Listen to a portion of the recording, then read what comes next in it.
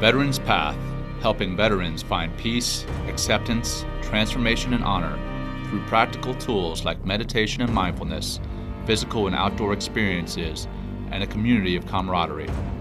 I'm John McCaskill, a Navy SEAL commander turned mindfulness teacher. Here on the Veterans Path podcast, I interview veterans, athletes, corporate leaders, and many others who found peace through the practices of meditation and mindfulness, breaking down the stigma of pursuing mental health and making it a priority, improving and saving lives.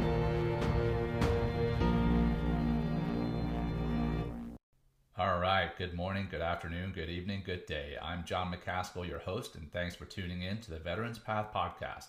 This podcast is just a piece of what we do. Veterans Path is actually a nonprofit working to introduce veterans and active service members to meditation and mindfulness, typically in outdoor settings, so they can rediscover a sense of peace, acceptance, transformation, and honor. And that's where the word path in our name comes from. And the point of this podcast is to make people more aware of what we do to increase support of Veterans Path, increase attendance at our retreats so we're able to help more veterans, and finally to reduce the stigma around mindfulness and meditation and seeking mental health support. Listeners and viewers, if you're enjoying the show, please give us a review or a like and share the show with anyone and everyone you think could benefit from our message. Also, you can directly support Veterans Path by clicking on the support button on the podcast or by visiting veteranspath.org/donate. Today, I'm honored to have as my guest JC Glick. JC is a retired Army Ranger Lieutenant Colonel now working as a leadership consultant who advises at the strategic, operational, team, and individual levels. He has a strong background in leadership development, executive personnel assessment, and selection, strategy, coaching, counseling, and developing innovative solutions to complex problems. JC is currently the National Director of Merging Veterans Employers, or MVP, whose mission statement is to match combat veterans and former professional athletes together after the uniform comes off, to give them a new team to tackle the transition together. MVP shows them that they are not alone. In addition to his master's from the Naval War College, Lieutenant Colonel Glick holds a degree in political science from the University of Rhode Island and is a Liberty Fellow, part of the Aspen Institute. JC is also a TEDx speaker and author of the books A Light in the Darkness, Leadership Development for the Unknown, and Meditations of an Army Ranger, a Warrior Philosophy for Everyone. We're going to learn a lot more about JC, his time in the Army, what he's doing now as a consultant, his work with MVP, and his books. And that's all here in today's episode of the Veterans Path podcast. But before we jump into the conversation with JC, I'll go ahead and stop right here for a quick plug for our sponsor. All right, welcome back. As mentioned in the intro, my guest today is retired Army Ranger, consultant, and author, Lieutenant Colonel JC Glick. Welcome to the show, JC.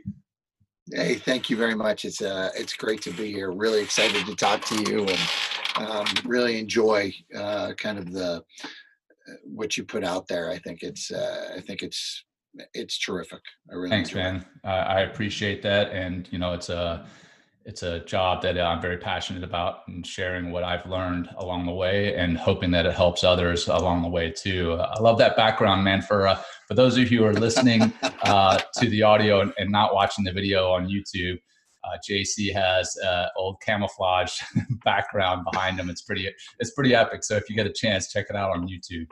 So, hey, yeah, man, crazy times that we're going through. How's the coronavirus been affecting you guys?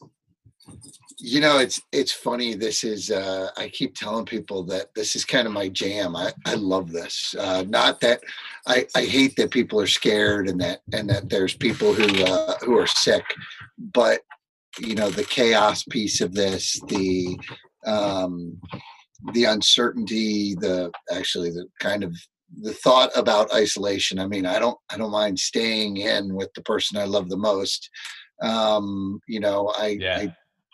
I still get to do all the stuff that I would usually push to the side. I get to do those things. I have a gym out in the garage. So, I mean, this is not the worst thing that's ever happened to me. Yeah. I certainly feel for those that are struggling financially, those that are struggling emotionally, and those that are struggling physically. And I just wrote an article about it, about how to kind of think of things, how to think about things with a warrior mindset. And I just talked to, I don't know if you know, Marcus Aurelius Anderson and Tony Blauer. I think the three of us are going to do like a live panel to talk about fear, resiliency, and inspiration. So Awesome. I think we have to do, those of us that kind of are used to dealing with a little chaos and a little uncertainty. I think we have a responsibility, a duty to kind of help others kind of get through this. So, Oh, no doubt. Well, whenever you set that up, shoot the link my way. I'd love to share that, because this absolutely. is definitely a time of uncertainty and increased anxiety. So people, I think, need to hear those types of messages, and how to increase their resilience and how to get through adversity and overcome obstacles. And that's going Yeah. to be a lot of the, obviously the talk that we have today on the show.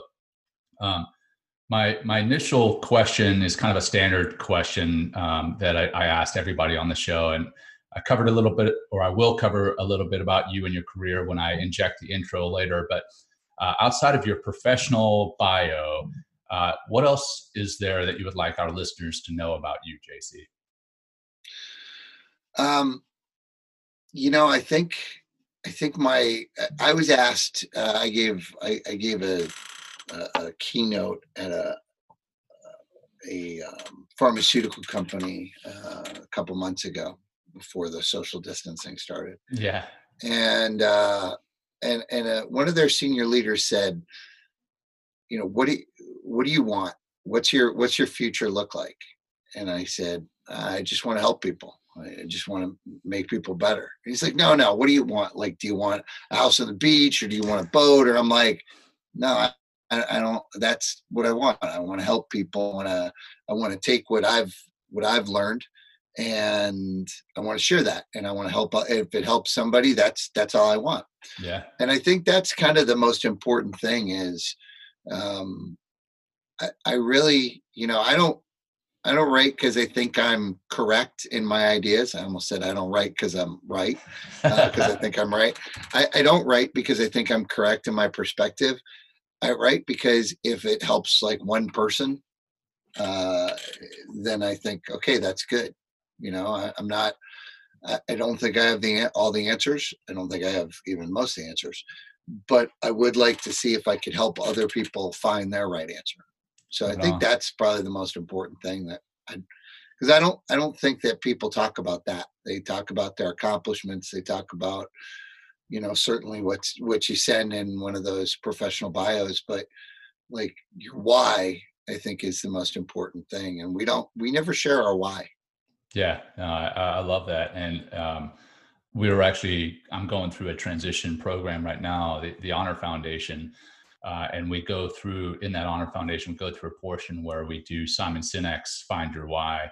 And it was pretty powerful, man. We sat down as trios and shared kind of defining moments in our lives, and what made those defining moments. And then we took those, and even dissected them further to come up with our true why, what makes it important to us, what makes us tick, why we do what we do. And going back to the piece where you said, you, even if you help one person, it's like that old proverb where the kid's walking down the beach and he sees, I think it's a whole bunch of starfish, and the guy's Starfish, like, yeah. yeah, he's like, what are you doing? Why are you throwing all these starfish back into the ocean? You're not going to make a difference. And he picks one up and throws it into the ocean. He's like, well, it made a difference to that one. And that's exactly, I think, why you're doing what you're doing, is Yeah. because even if it does affect one, it does affect one. It makes a positive change there. So awesome, man. I love what you're doing. So you've had a heck of a career. And before I jump too far into that, I want to kind of go back in time for a bit here. Your time at the University of Rhode Island, where you majored in poli-sci there. You also minored in Russian studies and leadership studies, and you received a whole bunch of awards there. And then you interned at the Atlantic Council of the United States, where you contributed to a document called Partnership for Peace. So I've got three questions from that. Yeah. My questions are: one, why the University of Rhode Island? Two, why Russian studies? And then 3, can you tell us about the Atlantic Council of the United States and the Partnership for Peace? Yeah. Well, on the last one, I'll try to remember as much as I can. I was more of a typing jockey than anything else. Um, so the University of Rhode Island, quite honestly, I'd love to say, oh, I love the campus and but the truth is, I was not a great student in high school. I graduated 112th out of 120 people with a 79.9 GPA.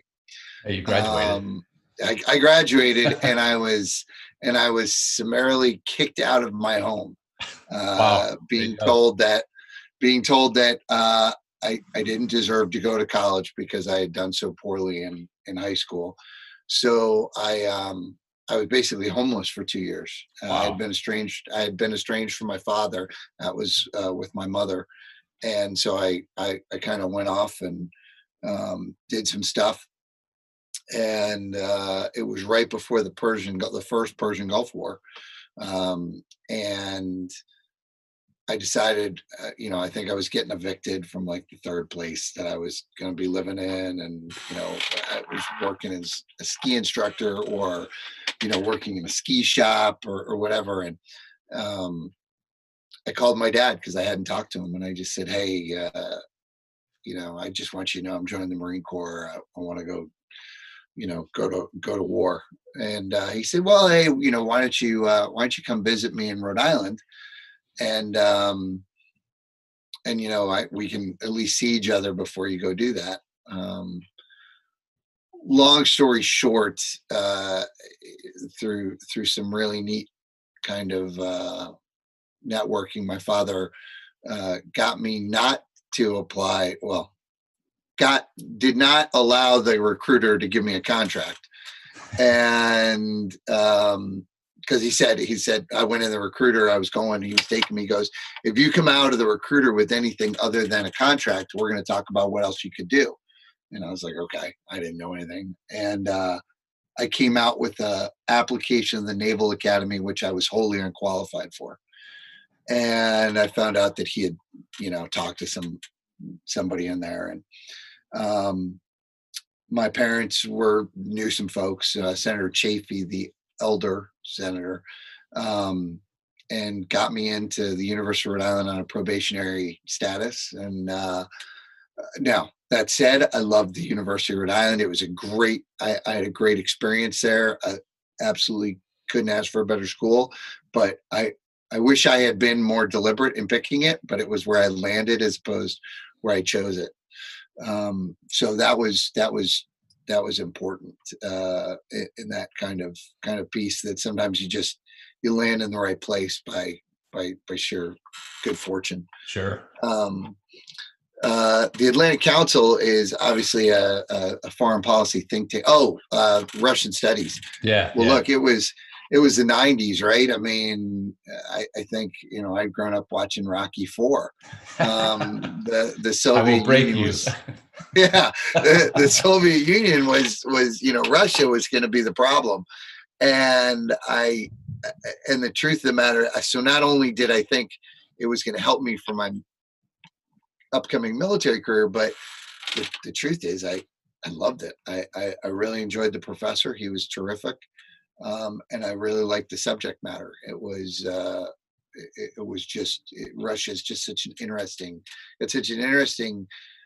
history, and the people there are so different than in the United States. And I was just amazed at their resiliency and what they could get through. But the Atlantic Council, I was really fortunate to get into that think tank as an intern. And they were working with Madeleine Albright on the Partnership for Peace, which was obviously, it was multi countries, but it was primarily between Russia and the United States, trying to figure out how do we move forward in this new era. What does this look like? And quite honestly, like I said, I was more of a typing jockey than anything, but it was really neat to sit in the think tank conference rooms and listen to incredible minds talk about how they saw the future economically, how they saw the future politically. It was a really neat experience. General Goodpaster was kind of the figurehead of the Atlantic Council, and I think I was most enamored with him because here was this 4-star general who had this incredibly distinguished career. I knew I was going into the military, and what struck me about him was not like the stuff that I had been expecting, the kind of this bravado. He was pretty soft-spoken guy, but just his intelligence, just how smart he was. He was truly a soldier statesman. So that was a great experience for a guy who had, as a cadet in ROTC. I don't think you get a whole lot of touch points in the military. So you only have you have a very limited picture of what the military looks like and who is in the military. It's your cadre you come in contact with through your progression as a cadet. But I had never met anybody like him, and you certainly didn't meet, general officers who were like that. So it was sure. Nice. So you were in ROTC while you were there at University of Rhode Island, and then you picked up your commission immediately after graduating, and went in the Army. I'm supposing. Yep. So what made you change your mind from the Marine Corps that you had originally thought about going into, and then I guess, was it your father and his? Yeah. Yeah. So I was going to go through the PLC program, the Marine Corps Platoon Leader course. Yeah. And right before my first summer, I was in the student union, and ROTC was there, and I met the ROTC professor of military science, and he started talking to me. He's like, "Hey, we'll send you to jump out of airplanes this summer if you join us." And what do you want to do? And he goes, "Oh, well, we'll send you to Ranger School if you do well, and you can be a Ranger." And I was like, "Oh my gosh, this is awesome!" So I called my PLC guy, and he said, "Hey, the Army said that they'll let me do all this stuff. What will you let me do in your program?" They're like, "We'll let you become a Marine." I was like, "Oh, well, I think I'm going to go with this one over here." And to their credit, everything the Army said that they would do for me, they did. Yeah. So I went to airborne school that summer, and I had a very good experience in the ROTC program. It was nice. It was really positive. Yeah, I had great NCOs. I mean, and that's what made the difference. Right. Yeah, and then from there, picked up your commission and then went to Ranger School. For those who may not be familiar, can you explain what that training pipeline for a Ranger looks like, and then what Rangers actually do?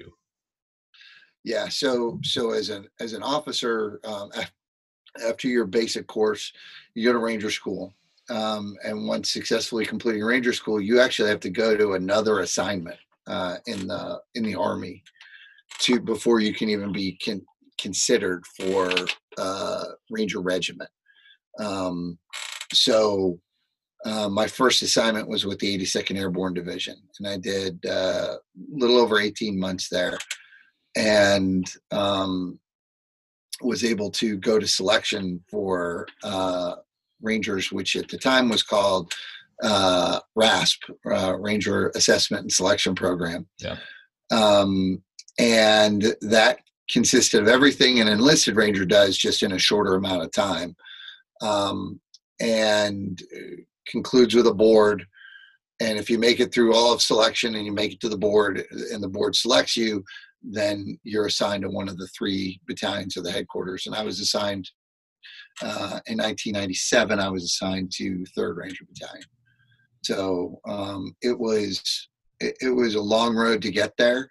It was where I always knew I wanted to be, and the experience. I mean, what I learned in the regiment helped me be a better warrior.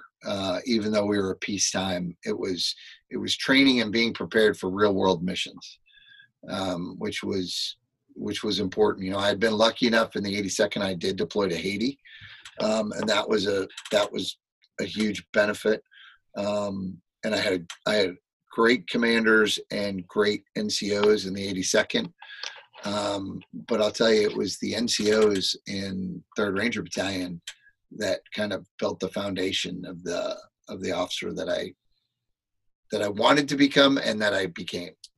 Yeah, I think that's standard for any good officer. If they're not learning from their NCOs, then they're wrong, and then they probably don't become the good officers that Well, it's really amazing. It's really amazing, and I dedicated my first book to the NCOs that I served with, because NCOs are very, very different than officers in that they not only have to lead their subordinates, but they lead up. They lead their bosses, and that depending on who your boss is, that can be difficult.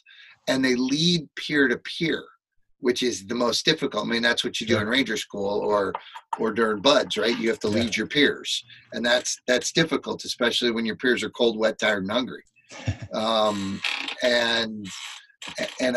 But I, you know, so you go through that in Ranger School, but then you get to watch it with NCOs every single day. They're doing that, and you know, some of them are more subtle and some of them are better at it, but that's true leadership, is when you can lead people that don't really, you know, that don't really have to listen to you, want to listen to you. That was what struck me. And the most, I would say that all but maybe 5% of the NCOs that I served with in my entire career were able to do that seamlessly. Yeah, nice, man. Well, you've been blessed with good NCOs. Absolutely. I mean, there's tons of good NCOs, but there's also good and bad NCOs and good and bad officers, and to have a career where you're blessed with consistently good NCOs, that can really help to set you up as a great officer. So talking about that, you're a highly decorated retired officer, lieutenant colonel. What were some of the toughest things that you saw or did while you were serving? You know, I'm sure that what people want to hear about are, you know, the difficult things that we did in combat. But quite honestly, some of the most difficult assignments I had, or the things that really taxed me, were when I wasn't in combat, you know, after I'd left. I will tell you that working in Training and Doctrine Command was one of the most challenging assignments I'd ever had, because the institution is incredibly bureaucratic and not agile, and very set in their ways. So I'll be the first to tell you, it was the main reason I left the Army. Is my last assignment was in TRADOC, and I was so beaten down trying to get them to see a different way. And I say them, and I really should say it, because I had an epiphany yesterday. This is so funny. I got a text from a buddy of mine who was a battalion commander with me, who's now brigade commander in Training and Doctrine Command. And he said, you know, I think of you all the time, because all the stuff that you and I talked about and stuff that we tried to adapt when we were battalion commanders, I'm facing again.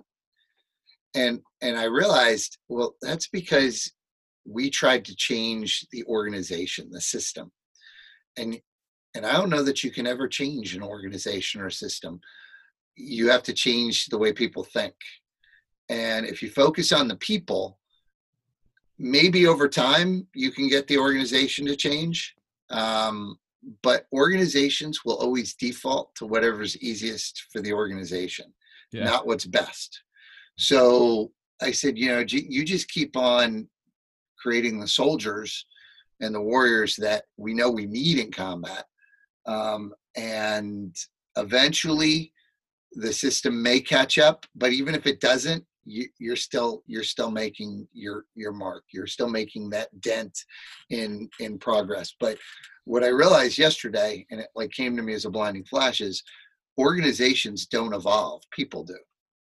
So I realized I had done it. I tried to do it all wrong, and that beat me down. It beat me down a lot, because, and I also did it wrong. right? Instead Yeah. of just, being thoughtful and being kind with people, I basically told them how jacked up I thought they were. And, people love to hear That that. doesn't go that doesn't And, go over yeah, well. yeah. So I think not only did I do it in an immature way, but I probably focused on the wrong thing. So that was the most difficult time that I'd had. My time in combat, I'll tell you, I miss it. I miss it every single day. It Yeah. was, you know, it was, and I'm sure you hear that all the time. I mean, that was. Yeah, for sure. I mean, there's a camaraderie there that you can't build in other places. I mean, it's kind of the proverbial trial by fire. You truly are being brought together through fire there. Um, so actually, that brings up another question. You're talking about missing it. How did being a ranger prepare you for life after hanging up the uniform, and what was that transition like? Yeah. So it was the time before transition that really wasn't pretty. So about 12 months, 13 months after my final deployment. So like my last deployment was in 2011, and by 2012, um, I was diagnosed with severe post-traumatic stress. I like snapped. Really? Um, Okay. yeah, yeah. It was rough. And that and trying not to show it while in command, um, and trying to keep everything together was a struggle. So I found this great psych who at one point I was on a bunch of different meds, and Yeah. now I've been there. now I'm only on, yeah. So now I'm only on two, and she really was very good at kind of getting me to find other uh, methods to deal with the post traumatic stress. And the transition then wasn't that hard because she helped me so much. So once I realized, okay, they're not going to let me ever do anything that I want to do now that I've got this diagnosis. So Yeah. there's no point in staying in. And I cannot survive in training and doctrine command. It will not be good. So the last job I had in the Army was I was in charge of this place called Victory College, which was the Army's fitness school, leadership school, for training, doctrine, command, and resiliency school. And they let me kind of, run that and kind of adapt that as I had tried to adapt basic training. And that led to kind of starting to write the first book about, how do you train people for the unknown, which is about building resiliency and building thoughtfulness and, those things that had helped me as a ranger and in the asymmetric warfare group. And so it was a hard pivot, and it was like, fast. It wasn't difficult to go into the civilian world and work on leadership consulting and building resiliency because that's in culture, because that's what people wanted. So I was able to kind of do that pretty quickly, work with corporations like Xbox and professional teams, the Denver Broncos, the Carolina Panthers, Nice, man. and kind of bring those things. But it's funny. So, so in this June, I'll have been out 5 years. And this past summer, I kind of went through what I call the second transition. Like the first transition, if you're set up, it goes really fast. It seems seamless. But all of a sudden, when things catch up to you, because you're in this huge learning curve of how to be a civilian, because there's a bunch of stuff they never teach you in the military. Yeah. Like, holy cow, taxes are really expensive, and you really, so learning all that stuff, and then you kind of go into this. Okay, I was a partner in one firm. I I left and started my own firm with another partner, and you have that kind of camaraderie, but you don't have anything that's like what you were used to. And so this past summer, I went through what I call my second transition. Was like, okay, I'm making a living and this is fine, but I don't feel good about it. I don't Yeah. have anyone, I do it with one other guy and I like him, but I don't feel camaraderie with a group of people towards a combined purpose. And so that's when I found Merging Vets and Players. Yeah. And that's brought a whole new purpose and meaning to what I do. And, I really found a spot that, and again, having worked with athletes, having worked with veterans, this is like my sweet spot. I'm really excited about this. Sure. And a couple things there. I want to come back to the modalities, the other treatments that you talked about, or other things that you're doing to Absolutely work with your post PTS. But then with the MVP, the Merging Veterans and Players, before we come back to the other treatments or whatever else you were doing, can you talk more about Merging Veterans and Players? What that is, how you got involved, how our listeners may be able to participate and or help if they can. So Merging Vets and Players is specifically for combat veterans and former professional or Olympic athletes. And it was founded by Jay Glazer from Fox NFL, Nate Boyer, who was former Green Beret, and I think he was the oldest rookie ever, and played for the Seattle Seahawks for, most of preseason.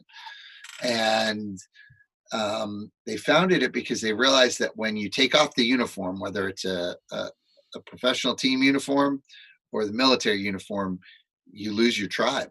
Yeah. You lose your identity, right? And that's really hard. And for a lot of guys, that's kind of the, walking off the gangplank, so to speak. All of a sudden you're in this unknown and nothing, you don't know where to go, right? I mean, how do you decide your direction when every direction could be the way you should go? Right. And what Merging Vets and Players does is it empowers those former combat veterans and athletes to kind of make that first step, to show that they do have a tribe, to have some accountability to a fellow person, to be able to kind of have a Sherpa on your path. Somebody who's either been through the transition or is going through it with also, but somebody who understands that there's one thing, and a lot of times we focus on taking off the uniform is what brings us together. Sure. What I think brings us most together, athletes and veterans, is we both live to serve something greater than ourselves. It was about more than us. Yeah. That's what makes us different. And that's a great thing. And we can bring that out into the community, but we need to kind of be empowered by each other to do that. And so this organization, we just opened our 5th chapter in New York City. So we're in LA, Las Vegas, Chicago, Atlanta, and New York. We're looking at 3 more this year that we want to look Beautiful. at right now. I think, Dallas is number 1 on our list right now, and Seattle, I think, is number 2. We'll see where number 3 is, but it's an incredible organization. I'll tell you what was really neat is, so, we're a program where, we meet once a week. We do like a 30-minute workout, 45-minute workout, and then we have like a support group, what we call the huddle, where people share. Yeah. And all of a sudden COVID-19 hits, and within 72 hours, we started doing virtual program. Nice. So we have a trainer who does the workout, and you'll see 60 people on a Zoom call doing the workout, and then we do this virtual huddle. That's awesome. And we're going to go, this will be our 3rd week, coming into our 3rd week of doing virtual huddle. And we're looking at, by next week, because the restrictions have been extended, I think we're going to open it up to places where we don't currently have. So right now we have 5 different dial-ins, right? Everybody still does their thing. There's predictability, same time. But I think we're going to open up one next week for people who were not in an area that is currently being serviced by emerging vets and players, so that they can kind of join in and experience kind of the magic of the huddle. But it's amazing, right? So one night, Dan Quinn and Randy Couture are on, and another night we've got Chip Kelly, and Sean McVay on talking about, it's just every time you dial in, you don't know who is going to be there and sharing some of their story. Yeah. And it's terrific. That's awesome. Are you familiar with Dartmouth's business school Tuck and the program Tuck Next Step? Yes, I am. Yeah. Yeah. I just went through that. Well, I say back in September of last year. And, we went through with the transitioning military service members and then the transitioning athletes, whether they were professional athletes or Olympic athletes. And there is so much of that camaraderie because we are going through similar things. And because, like you mentioned, we have been serving in a different capacity. Last night, as a matter of fact, we had a Zoom call with, all the people who have gone through the program at one point or another.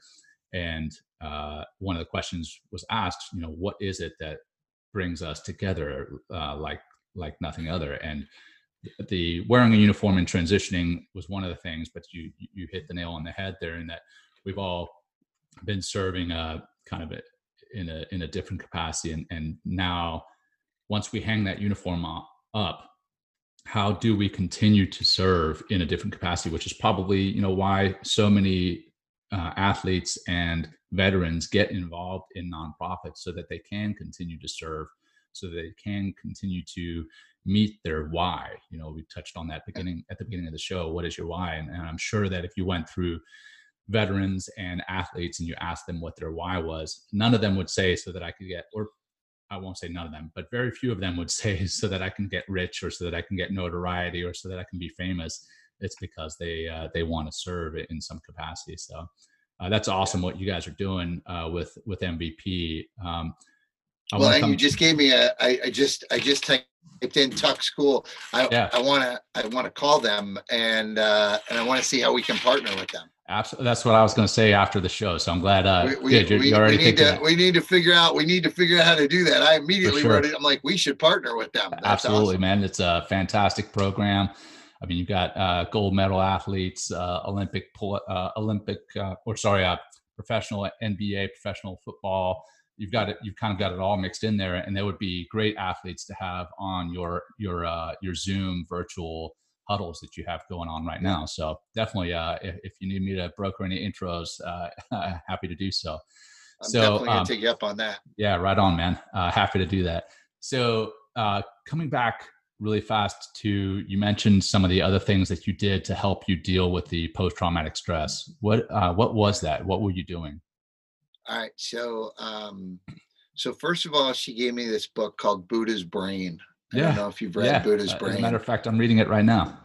Okay. So that changed my whole, that changed it. I mean, at risk of sounding cliche, that book kind of changed how I look at my life. And understanding this, first of all, Randy Couture he says some of the smartest stuff, and he said, it's post-traumatic stress. It's only a disorder if you don't deal with it. That's right. And so understanding that this is a physiological problem, not a psychological problem. And I think that takes some of the booga out of it, so to speak, right? I mean, people hear, oh, it's, mental illness. Well, wait a second. There's a physiological piece. And if we take some of the stigma away from it, maybe we can really get better at thinking about how we treat it ourselves. Sure. So it completely changed how, okay, so now I know there's chemical imbalances, there's some stuff going on. And oh, by the way, some of those things are reversible. And all of those things there's mechanisms to cope with them and deal with it. Just like if I had, a trick knee, I have a meniscus torn in my knee. I live with it. I haven't gotten it but there's certain things I do before I work out and after I work out to maintain. Sure. And so I did get into some meditation. I'm not very good at it. I always have to have led meditation. I'm still not, after all this time, I still need somebody kind of reminding me about it. Just helps me. Yeah, it helps me. I use it quite regularly, and I'm a meditation teacher. So led meditation for me is really big. The physical fitness part of it, understanding that, when I'm working out, I don't think about what happened, and I don't think about the future. She got me started with surfing. Surfing, you have to be in the moment. You have to be adapting right then and there to the water, to the waves. I'm horrible at it. I'm really bad. Me too. Really bad. But you know what? There's something about being out there on the ocean and just floating, and it's great. She helped me get a service dog, which, for 3 years had never left my side, until I got to a place where he gets to be more of a dog now. Yeah. And he's allowed to kind of be an animal instead of, my caretaker. All those things were things that helped me kind of take accountability for what was happening to me and deal with it in a positive way. Things didn't, I wasn't a victim. I was a casualty. Something happened. I still had power, and I could still get through this, right? Victims tend to be powerless, right? We don't ever call we don't say the guy who got blown up by the ID, he was a victim of an ID. He was a casualty. Yeah. He might have done everything right, and bad stuff happens. And, you can do everything right. You can be tough and smart and thoughtful, and your brain goes, okay, this is just, I created this much more chemical, and I can't deal with that. That's going to cause you to be like this now. Right. And so being able to learn how to go, okay, well, that's what it is, and here's how I can adapt that.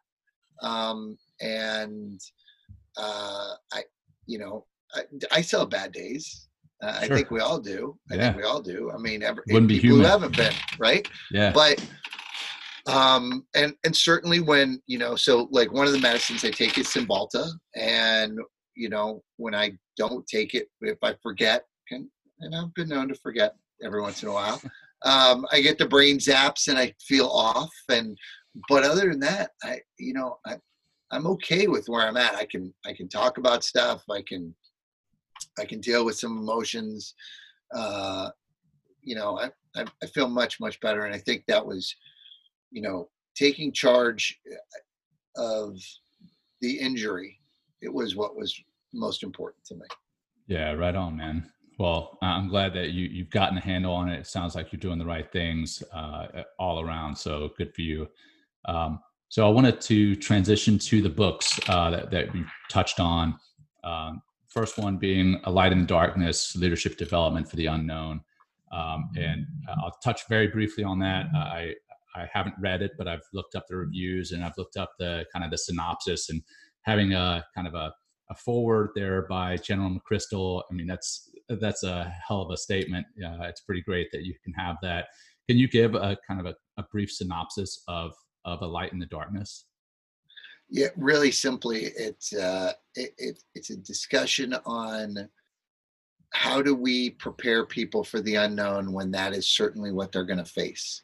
Yeah. And that we have a habit of only we have a habit of only preparing people for known problems, capabilities.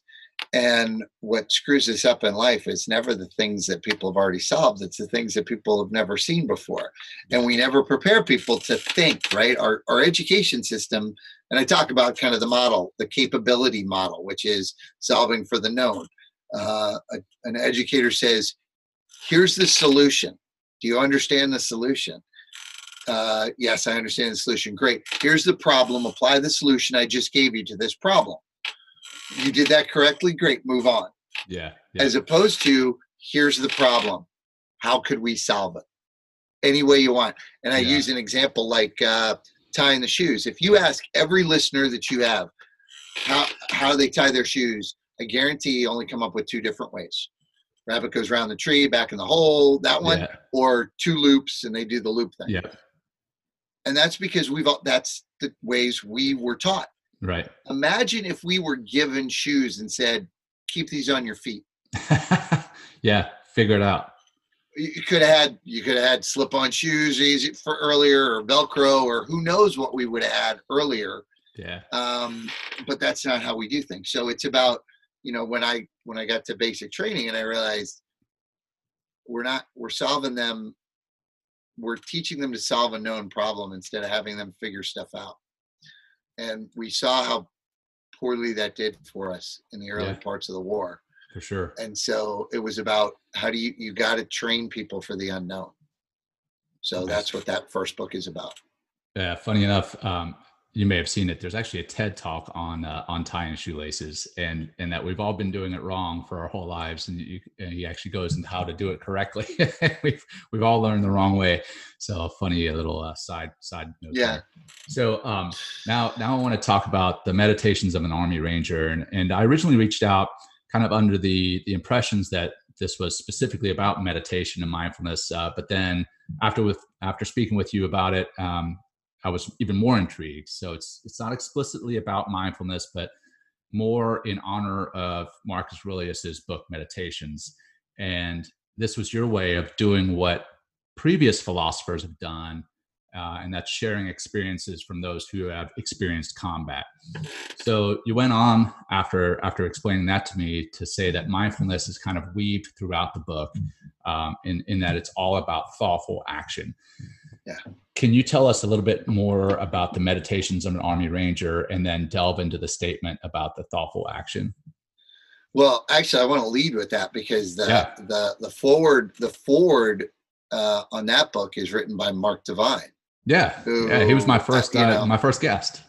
Yeah, so Mark, I have always been a fan of Mark and Mark's ability to harness the mindfulness and harness the thoughtfulness and quite honestly, I want to say he's an anomaly in the public image of SEALs. You and he are kind of anomalies in how SEALs are usually seen or portrayed by other SEALs anyway.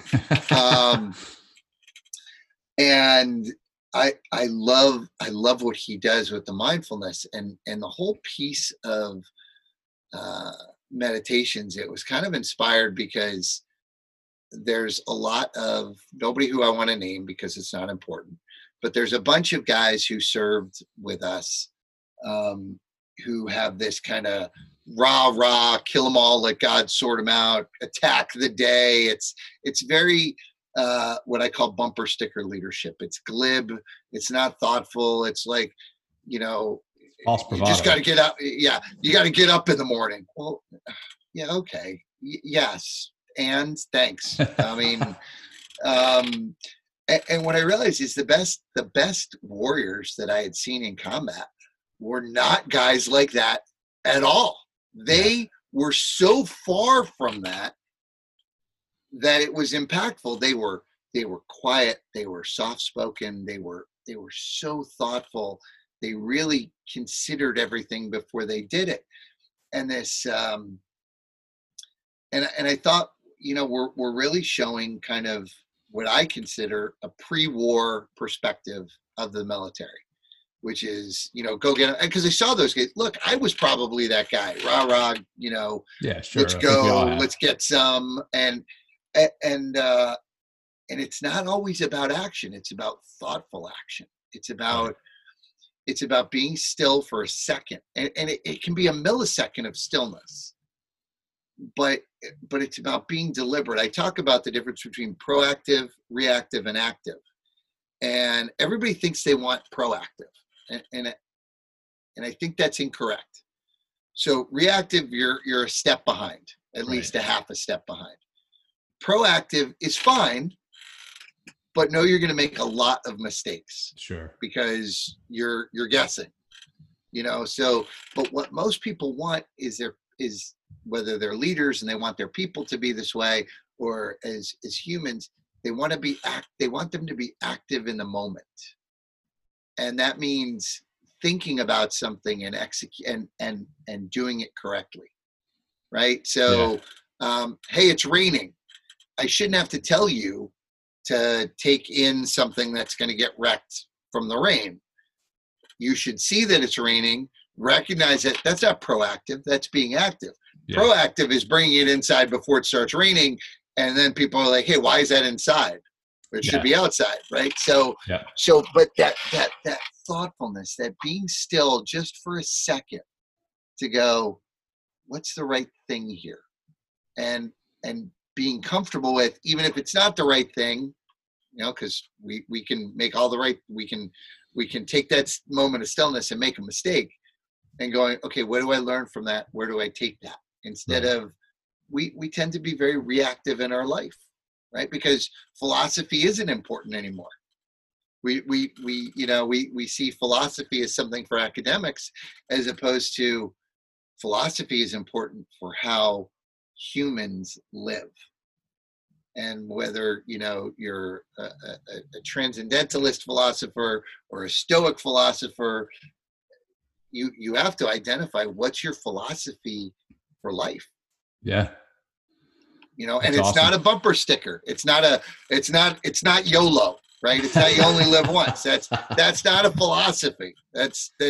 You've truly got to think, like, what does it mean for me to be human? What do I value as a human to do what I think is successful, to be happy, to make others lives better. Awesome, man. Well, now I will admit I have not read the book, but now I'm even more intrigued, and I'm going to have to make sure it's on my to read list. So that's great. Well, and I'll tell you, so I had two great co-authors, both with Sarah New with A Light in the Darkness. She helped me so much, and she was so talented and really made that book come to life. And then Dr. Alice Atalanta, who is just a tremendous voice for veterans and also classically trained. So she understood philosophy, which was a huge help. Yeah. But without those two, these books don't come to light, because, Smart Ranger, Strong Ranger, I lift a lot of weight. So those two truly were the difference in making those books, Nice, man. Become. That's awesome. And I'll be sure to, share links to that and The Light in the Darkness in the show notes once we put this all together. Starting to come to the kind of the wrapping up of the show. What have we not discussed, JC, that you want to make sure our listeners take away from today's episode? Well, obviously, if you're a combat veteran or former professional athletes, I'd love for you to go to vetsandplayers.org and see what we're about, and see that even during the COVID-19, we're looking for new and innovative ways. That in the last 2 weeks, we've done art programs, we've done business panels, we've done leadership classes. We're really trying to do everything we can, and we've organized service project for disabled persons, for elderly persons, to make sure that they get taken care of during this time. No, I guess it's kind of what we finished up with is it's not enough to be thoughtful, and you certainly can't just be this person of only action. It's this idea of thoughtful action, to think and then act. And initially it takes time, but the more you do it, the faster it gets, and it doesn't have to paralyze you. Thinking doesn't have to paralyze you, and action shouldn't take place without thought. And I think today that's more important than ever. We need to be people of thoughtful action, because right now we could argue that there's a lot of action and not a lot of thought going on. Yeah, no doubt. And we're constantly reminded that action without thought is a problem. And all you have to do is look at academia to see what the problem is with thought without action. And I think if we can be people of thoughtful action, I think we have a whole lot fewer problems. I think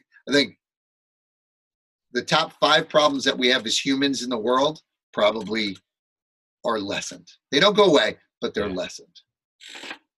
Awesome, man. Well, if people wanted to reach out to you to learn more about you, to learn more about MVP, to learn more about the book, what's the best way for them to get a hold of you? Yeah. So connect with me on LinkedIn, JC Glick, or on Merging Vets and Players. Just send an email, and then my business, which is in the process of being rebranded from MVP, because there was a little confusion there, to Padromos Leadership, and just go to our website, and we'll connect.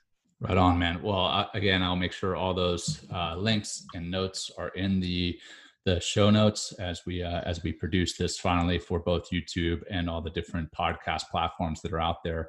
As far as MVP, brother, I'm going to post something on LinkedIn in our Tuck Next Step group later today, and hopefully have some of the athletes and veterans reach out to you, because I think that's a phenomenal program that you've got going, especially in, again, this time of anxiety and uncertainty that we are all going through. And the fact that you have a virtual program set up, that's phenomenal, man. So, yeah, brother, thanks so much for coming on the show. I really appreciated the kind of the vulnerability that you shared with us, all the stories. The books that you've written are definitely changing lives, going back to the beginning of the show where you talked about your why and what your why is, and you want to help others out. You're doing it. And this podcast, the same thing. That's the reason I do this podcast, is to hopefully change people's lives. And your story, I know, is going to resonate with someone out there, and it's gonna change and potentially even save lives. So thanks for coming on the show, man. Thank you, brother. That means a lot to me, and thank you for doing this. And just know that you're carrying, you guys like you and Mark are carrying the flag to show it what special operations warriors are. We're different in a meaningful way. Yeah, that's true. That's true. So, for our listeners and viewers, thank you again for listening to or watching our show. Please check out Veterans Path online at veteranspath.org. We too are on social media. Follow us on Facebook, Instagram, LinkedIn, Twitter, and YouTube.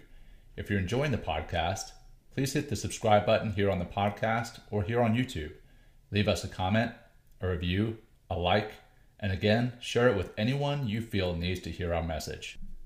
And remember, you can directly support Veterans Path by clicking on the support button on the podcast or by visiting veteranspath.org/donate. Thank you all, and have a blessed day. We hope you've enjoyed today's episode of Veterans Path Podcast.